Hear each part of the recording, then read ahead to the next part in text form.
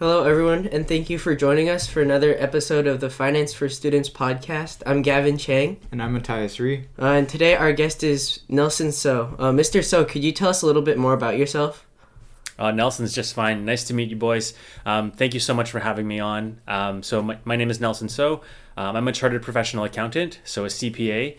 And my background is actually obviously in accounting, but more specifically in audit, where I worked at KPMG for about 4 years, left the industry to go work for private companies, public companies, just to gain experience as an accountant, as a practicing accountant. And halfway along my journey, I realized that there's a void in teaching financial literacy. Like, we all work for money, but we're not taught how to manage our money, how to invest our money, and how to build wealth so we can be financially independent in the future. So I took it upon myself to learn, grow, develop in that area of my life. And now my purpose is to give back and teach others. Can you tell us a little bit about how you've what tools you've used to teach others?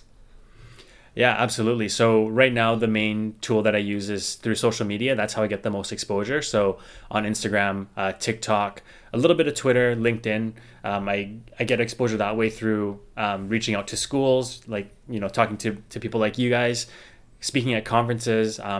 In December 2021, I did a TEDx talk on financial literacy. So that's also helped gain a lot of exposure, and just reaching out when people ask me questions and trying to answer the questions as best as I can and grow a following that way. How do you think that social media affects financial literacy? I do believe that because social media, in I would say most cases, is like a highlight reel. Everybody only shows their best in social media. It creates unrealistic expectations for people. In a social circle, let's just say you follow somebody who has nice cars and expensive jewelry and flashy clothes.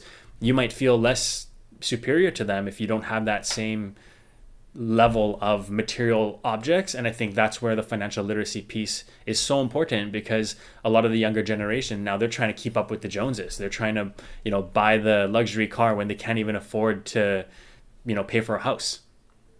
Do you think you could tell us a little bit about the common mistakes that you see in financial literacy and how to avoid them? Yeah, the number one is probably spending outside of your means.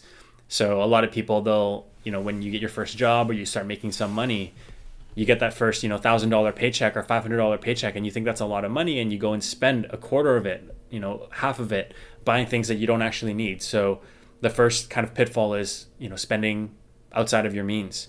The second one is not understanding the difference between something that you need and something that you want. Like last week I was at Nike. I was at the Nike store.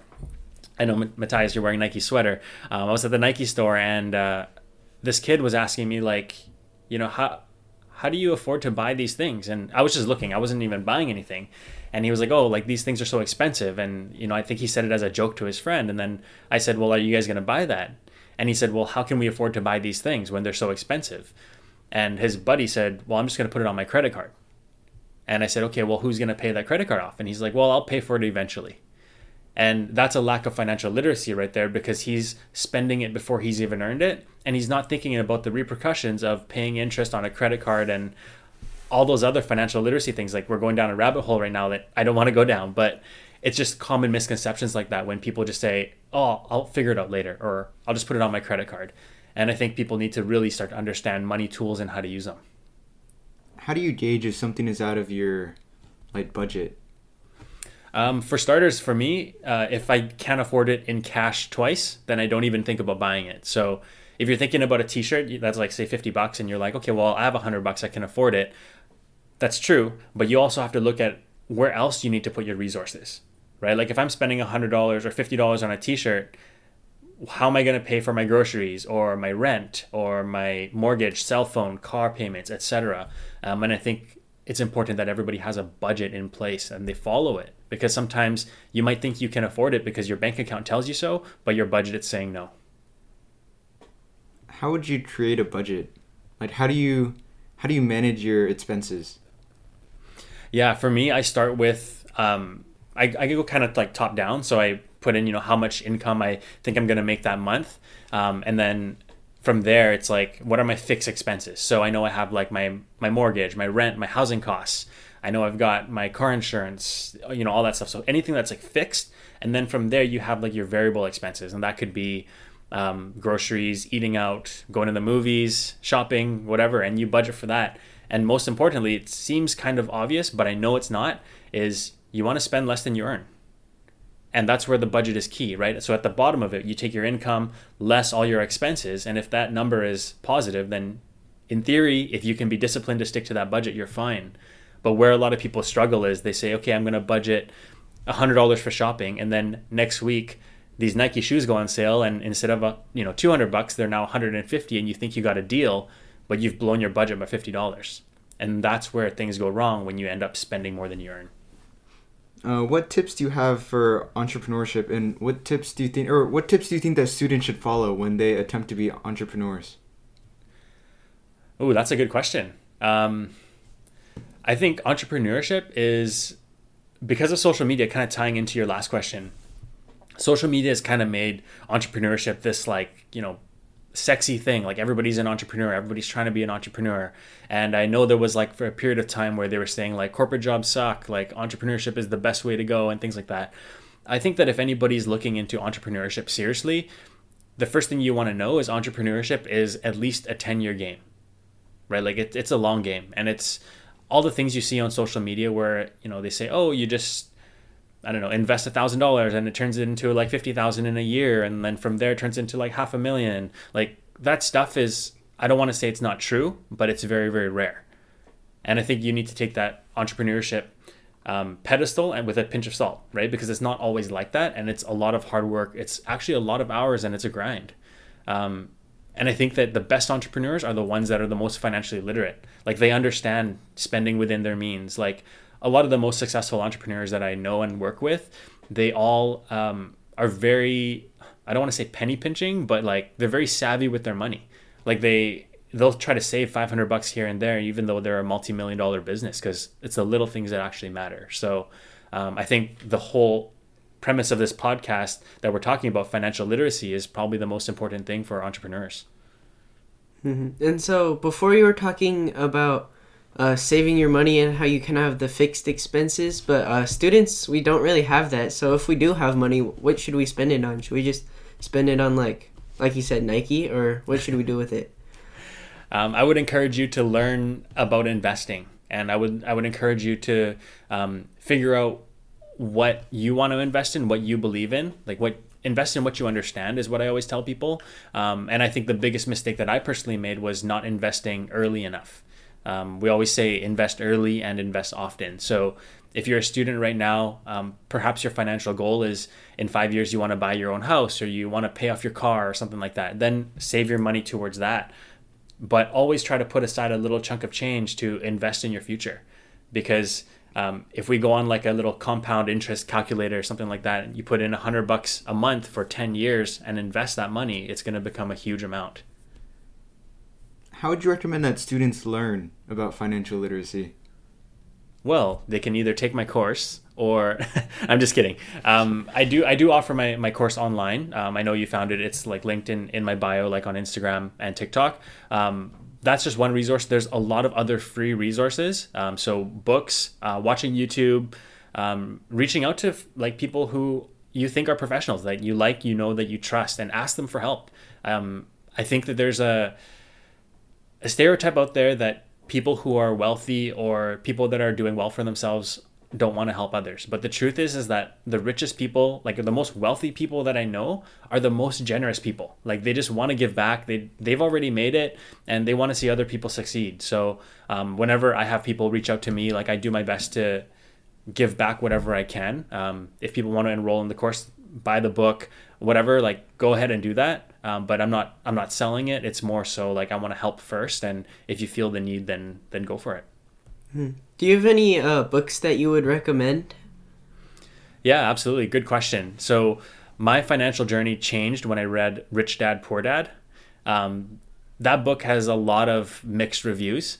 But I think that irregardless of what people think of it, I believe that everybody should read that book because it opens your perspective about money. Depending on your kind of upbringing around money, for me, it was like save, save, save, and keep it in a bank account, which might work for some people. But to build wealth, there's a different perspective around money that you need to have, and that's investing in assets, making your money work for you. And that book certainly teaches it well. What's your favorite investing vessel? Like, what's your favorite asset that you invest in? I can't answer one because I like multiple. I love investing in the stock market. So for me personally, I'm an index investor. I just invest in the S&P 500. I like to keep it simple because I'm not a very complex person when it comes to that. I'm about the consistency and the patience and the long game. So that's on the stock market side. That's what I do. Real estate side, I love investing in real estate as well. I think that any option that you understand that you believe works for you is going to be the best option. How do you think that students can, because I guess real estate is kind of less known than the stock market, so how do you think students can get both exposure into real estate and then knowledge in real estate? Yeah, so there's, if students want to invest in real estate, I know it can be kind of daunting. So in a city like, in where you guys are in San Fran or up here in Vancouver, real estate prices are not low. Like they're very expensive. And there are these things in the stock market called REITs, and it's an acronym REIT, which is a real estate investment trust that people can invest in with as low as, like $50 to $100. And what that is it's a company that owns, it's like a, how do I describe it? It's like a share that you own in a company that owns multiple properties. So it could be commercial, it could be residential real estate, and you own a share of that. So you're part owner of that real estate trust. And that's a way that people can get in with a lower amount of money. To learn about real estate, again, I would go to YouTube, I would go to books, I would go to people who've done it before, and it could even be like a relative or like a friend who owns property and just ask them, like, how do I get started? Or the same questions you guys are asking me today. What were your downfalls and what were your wins? Well, that's really interesting. On your website, I saw you mentioned that by 30 you had no bad debt. What's the difference between good debt and bad debt? Great question. So debt is debt. It's money owing. But I like to classify good debt and bad debt because I think there's a huge differentiation between the two. Bad debt is any like high interest unnecessary debt. So that's like holding credit card debt if you don't need to. Like I want to start by saying, like, I understand everybody's got different circumstances and sometimes you need to leverage yourself to make the ends meet, and I totally get that. But it's people who are out there buying clothes that they can't afford, right, to live up to that keeping up with the Joneses thing and paying interest on purchases that you really didn't need to do. So that to me is bad debt. So anything like credit cards where it's 19.9%, line of credits where you're paying prime rate plus, 6, 7, 8, 9%, it really racks up quickly. Good debt is debt that you take on to purchase an asset or to purchase something that will eventually bring back value in the future. So something like a mortgage, to me, I consider that as good debt. 2 reasons. One, you're buying an asset which will produce income or capital appreciation, meaning that it's worth more in the future. And the second reason is that usually mortgage debt is lower interest rate. So that's how I see good debt versus bad debt. Is it worth it going to college if you have to take on large amounts of student debt? I think that baseline education is very important. I think everybody needs to have like a baseline education. Do I believe in taking, say, 6-figure debt on to get an education? I know, for example, like doctors, they're probably taking out 6-figure debt. Personally, and this is going to raise some flags, like I don't believe so. I don't believe that it's worth it because the amount of time it takes you to complete that schooling and the amount of time that it takes you to repay that debt, like you could come out of school and get a decent paying job, go be an entrepreneur and make more money that grows over time if you invest it the right way. But that's not to say if you're passionate about, I'm going to use doctor as an occupation because I know it can be expensive to go to med school. Plus, it's a long time to complete that certification. If that's what you're passionate about, if that's your purpose in life, then all the power to you and go for it. But if we're talking strictly from a financial perspective, do I believe that taking a 6-figure debt to go into a job is worth it? I would say no. Do you think that hiring a CPA is worth it? I'm going to be biased when I answer that. I'm going to say yes, because I'm a CPA. I run my own consulting business. And I believe that a CPA's ability to understand more than just the numbers in a business or personal is what brings us, or what brings the additional advantage than just somebody looking at your bank account going, hey, Gavin, you shouldn't have spent $100 at Nike, or hey, Matthias, you shouldn't have spent $300 on your car payment. Like there's deeper things to it that we look for, whether it's like psychological spending habits, or again having the discussion about needs versus wants. Can you afford it? Mortgages, etc. There's a lot of different topics to talk about. I think that's all of our questions. So do you have any final comments or something to leave the audience with?